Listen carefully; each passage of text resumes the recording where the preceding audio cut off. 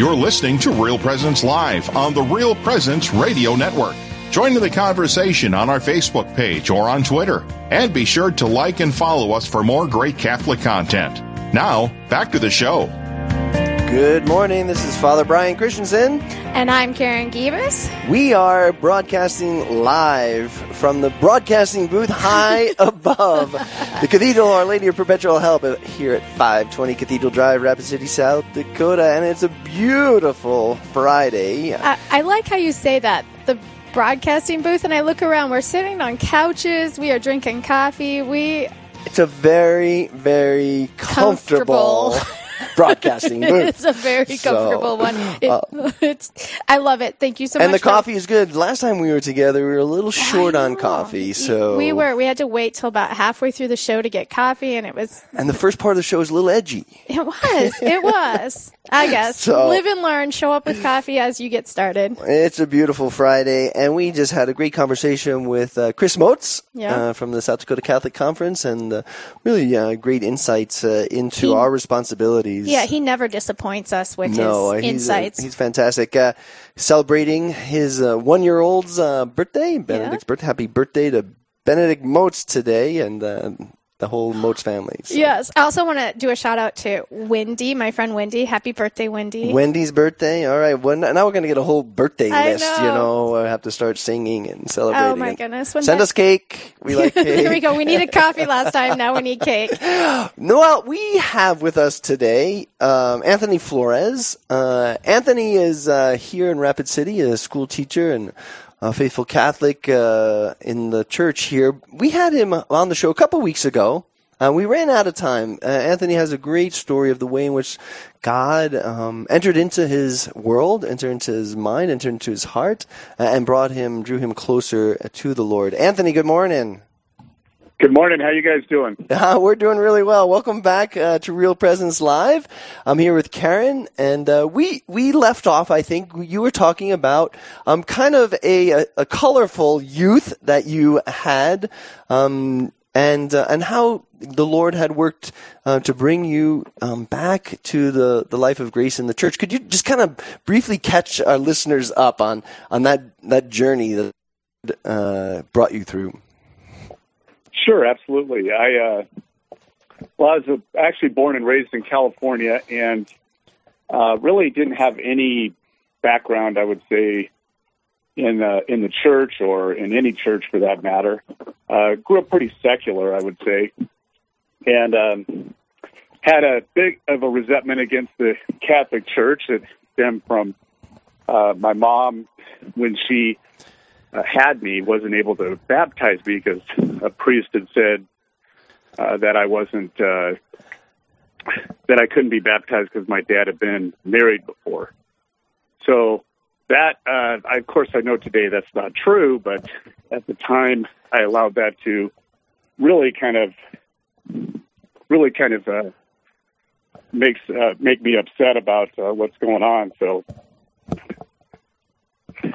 after that, I spent many years out there, the colorful past you talk about, and sorry, I'm a little out of breath. I still recovering a little bit from the COVID virus right now. Yeah, no, you take your time. Yeah, you tested positive last week for COVID. You doing okay? Did.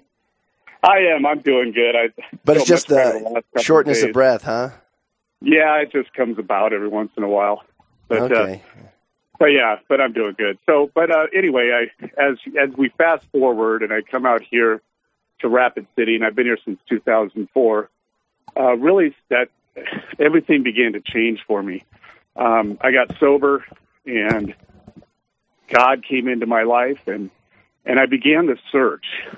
And it's amazing the way God works. He ends up having me work in a Catholic school, which I thought I'd already made amends to you people. So I guess I had to do.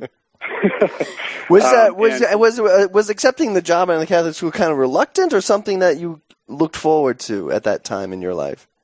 I would say I was okay with it, but I wasn't really looking forward necessarily to having to go to Mass every week, although I didn't know what that meant. I was actually Lutheran at the time, and so I was going to church and every week, and I was actually ended up being president of the Lutheran Church, which is a little awkward when you're discerning on being Catholic. Right. You know what I mean? So when I got there, all I did is I said, I'm going to be very respectful. And the amazing thing is the way that God works when you're in Mass, at least this happened for me, is I began to just notice, like, man, that's like part of the Bible there. You know, and I was just really starting to get into reading the Bible at the same time. So I'm like, hey, I've heard that before. That sounds pretty familiar. And then all of a sudden, I'm just trying to do what everyone else is doing.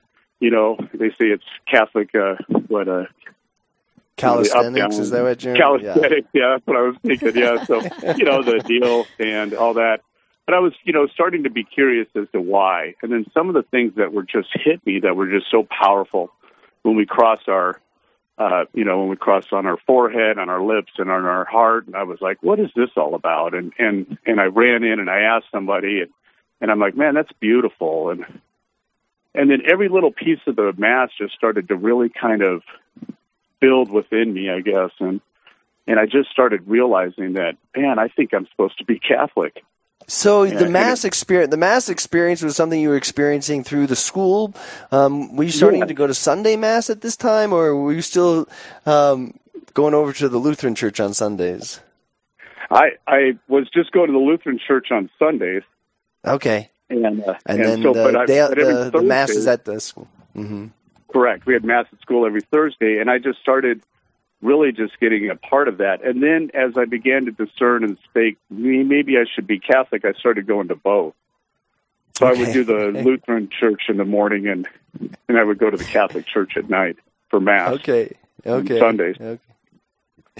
Nice. What was it? What was it as you were entering into both attentiveness to the prayers of Mass and the whole liturgical life, and also kind of gaining an appreciation for the postures, doing what everyone else is doing? Where was the Lord in all of that? Would you say? What was He doing in your heart?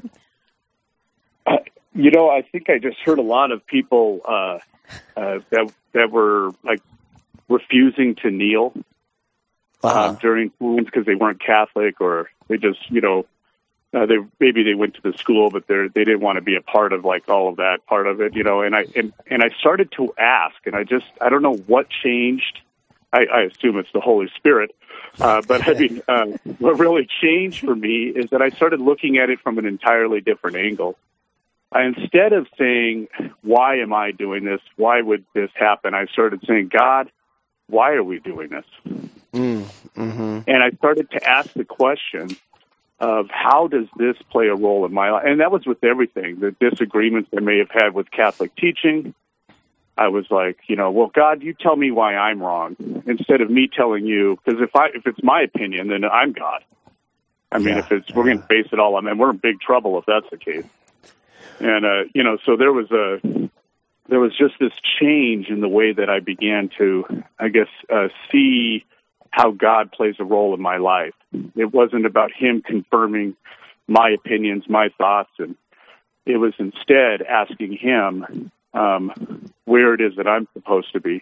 Well, that's a real work of grace, I would say, because many times we can get caught in our own heads, ruminating, reflecting, just allowing these thoughts and arguments to go round and round in our own head. And instead of really turning them over to God and having a conversation with God, and it seems like, as you say, the grace of the Holy Spirit inspired you just to turn this over to God. I can't figure this out. I'm not going to, play God in my own head. Lord, what is this about? Show me the way. Teach me. Right? Absolutely. It was exactly like that. And then as I began to just really be more inquisitive about different things, like the history of it all, right? If the Protestants are right, then that means God changed His mind 1,500 years later. Yeah. And so I said, that there doesn't seem to be something right here, it just didn't fit well. And then, then people would say, well, Jesus started the Catholic Church. And I was like, well, okay. I mean, he probably wouldn't start what He was going to change later. It's just all these things. It was everything. It was the intellectual adventure, which, people like Dr. Scott Hahn really, really affected me in some of his writings. I love to read, and I started reading a bunch of books on theology. And his book, A Father That Keeps His Promises, probably was a huge part of what made me a Catholic. It was like Mere Christianity turned me into a Christian, and A Father Who Keeps His Promises sent me to the Catholic Church.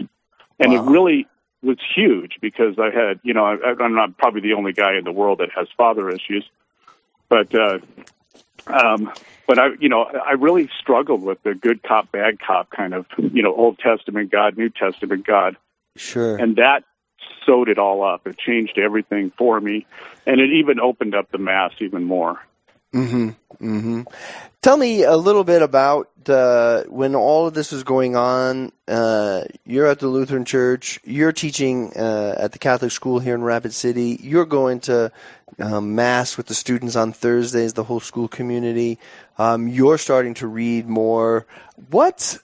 At what point do you say, yes, I want to be Catholic, or do you start the RCIA? Did you visit with a priest? What was the step that you took to make that a process of moving towards initiation into the church? Well, I started going to Mass every Sunday night, and I was really discerning at that point, and it was tough because my wife is born and raised Lutheran, so she's still Lutheran today, and so we were struggling with all that. But there was just one time that we were both part of the council for the Lutheran Church. And we just had this meeting, and they were looking to really actually, the pastor wanted to bless or marry same-sex couples. And it just hit us. It hit us. And so we went home, and we started reading the Bible. And all of a sudden, it brought us together, and I believe it was that moment where I had said, that's it. I mean, I'm going to go to the church that this is their beliefs, this is what they think, and they're not going to change that just because it's either culturally acceptable or it's something different. All right, Anthony, that's a great point. We're going to hold you right there. We're going to go to a break for our listeners, and we'll be back to continue on that because I think that's a beautiful insight and a great moment of grace in your life. So we're here with Anthony Flores, Real Presence Live from Rapid City. We'll see you after the break. This is Real Presence Live, where the focus is not on the evil around us, but on conversion and mercy through the good news that is always good. We're local, engaging, and live on the Real Presence Radio Network. S.J. Machine, proudly named after and dedicated to St. Joseph, provides quality machining and induction heat treating to a variety of industries. Just as St. Joseph worked diligently to meet his family's needs, S.J. Machine strives to understand and meet your production needs. Prototype to production, working together toward success. S.J. Machine can be reached at 701-347-0155 and are a proud supporter of the Real Presence Radio Network. Rose Management is a family-owned business that believes in good morals, doing the right thing, and treating our residents as family. Rose Management provides affordable housing to complexes throughout North Dakota and Minnesota. All Rose Management properties and our maintenance staff are in a centralized location in their cities. If you have any questions, you can call 701-237-6840 or online at rosemanagement.net. Again, that number is 701-237-6840. The Mustard Seed Catholic Store is South Dakota's place to purchase Catholic books, gifts, and decor. With locations in Rapid City and Sioux Falls, we are here to provide you with gifts for the Catholic occasions in your life. From baptism to First Communion, confirmation to weddings, and ordinations, we pride ourselves in having local artists share their creative talents, making rosaries, crucifixes, artwork, coffee, and books. We are located in Rapid City on Main Street, in the new Diocesan Building, or in Sioux Falls on Grange Avenue across from Costco. As a sole provider, the needs of my growing family are something I pray for daily. I know continuing my education will benefit my family in the end, but I worry about what I'll miss while doing so. University of Mary knows that choosing to continue your education at this point in life can be both challenging and rewarding. That's why we've created a robust portfolio of truly affordable, truly flexible, and truly formative online programs to make choosing easy. Visit us at catholicprofessional.life. That's .life. This is Real Presence Live on the RPR Network, bringing you stories of faith and hope through local hosts and guests from across the upper Midwest. Now, back to the show. Good morning. I'm Father Brian Christensen, and I'm here with my co-host, Karen Gibas. How are you doing, Karen? I am hungry for cake. Yeah, well, we were talking earlier in the first half of the first hour we were together with Chris Motes, and it's his baby, first-year-old Benedict's first birthday today, so we have cake on the brain. So Cake and coffee. I think that would be a good way to end the show. Very right? nice.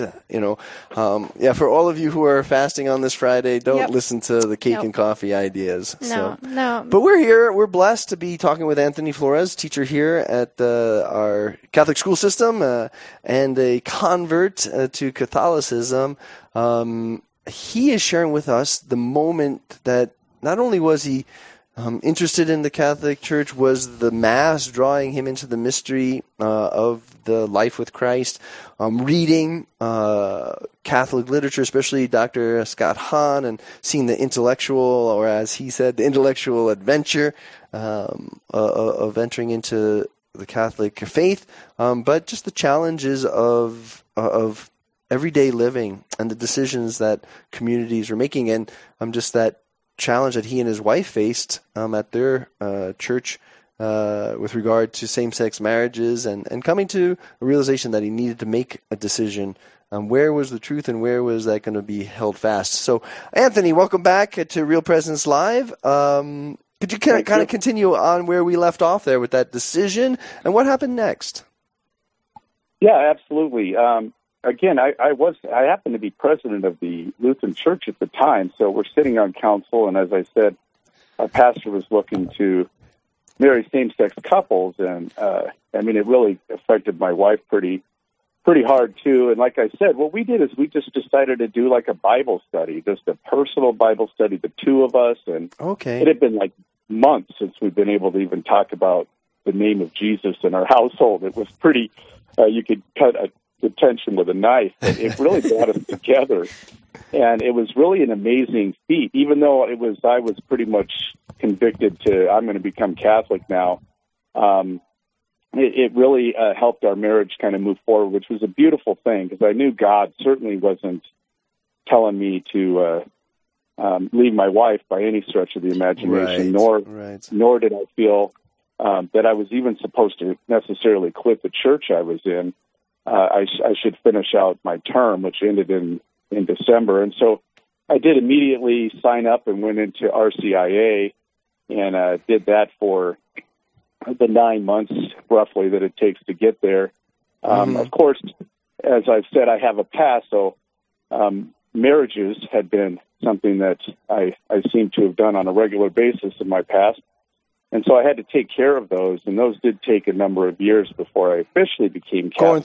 Going through the process of nullity and looking at those marriages, is that what the... Exactly. It really was absolutely a healing process. Even, my wife did it, and she said it was really healing for her. She felt a lot of healing from it as well. So we ended up having the right attitude towards that, although there were some times that were extremely frustrating, to say the least. Right, But I started to really truly understand what marriage as a sacrament meant, and I just always think, man, the Protestants are, so we have all these theological fights, but man, why would you give up 5 of the sacraments? Especially the one with marriage. That I just don't get, because it's so beautiful. I just have been able to learn so much more about what marriage truly is, and the Catholic Church taught me that, and I'm just so grateful for that, because I believe, my wife is the recipient of good in that particular area. Sure. Talk to me a little bit about, you had entered into the RCIA, deepening your faith, getting ready for the sacraments, and then realizing that there's these processes of nullity, of annulments. What was the time frame that took to get everything before you could enter into the fullness of the Church's sacramental life? Well, it ended up being a 5-year process. 5 years. Okay, 5 years. Yeah, thank God I didn't know that at the time, or I may have not done it. But I hear a lot of Catholics saying, if I had to do what these guys do in RCIA, I don't know if I would do it, But when God's moving in your heart, you'll do a lot. You'll do everything. I almost felt like I was in church purgatory. I couldn't go back to the Protestants, and y'all wouldn't let me in. You know what I'm saying? So I'm like, I'm in like this purgatory. I remember explaining that one time in a confession before I loved going to confession even before I became Catholic. I would try to go at least once a month. Just get in the habit of it. And I remember just being so distraught one time, and I said that I'm like, man, I'm like in church purgatory. And the father's like, yeah, you kind of are. So what sustained you during those 5 years? I mean, again, like you said, you weren't part of the Lutheran community any longer. You were in the Catholic community, but not fully participating in the life of the sacraments. So what sustained you in those years? It really came down to being asked to just get actively involved. The funny thing is that I started being part of the youth group, which I finally had to tell Father Carey, that's probably enough. I already spent all day long with kids. Can I maybe do something for adults? And I love kids, don't get me wrong, but at some point, it's like I need my nights.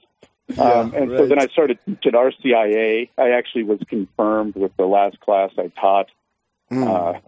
It really was just staying plugged in, and the people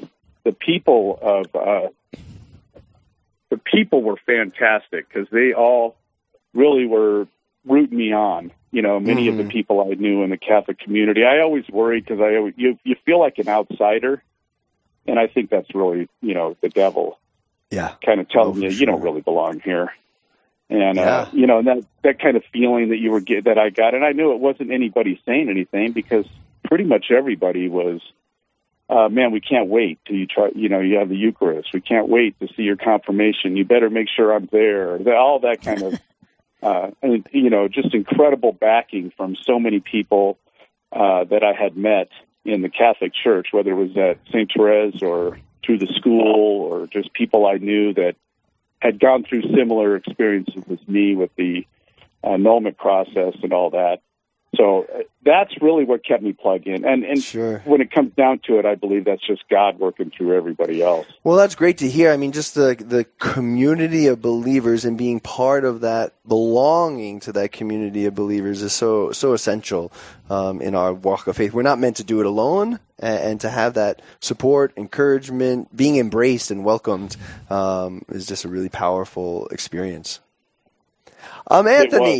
Anthony, tell me, so when it's all the paperwork for the annulments is done, when everything's cleared and you're ready for the sacraments of initiation, gonna get the Eucharist for the first time, then a worldwide pandemic shows up. Isn't that great? No,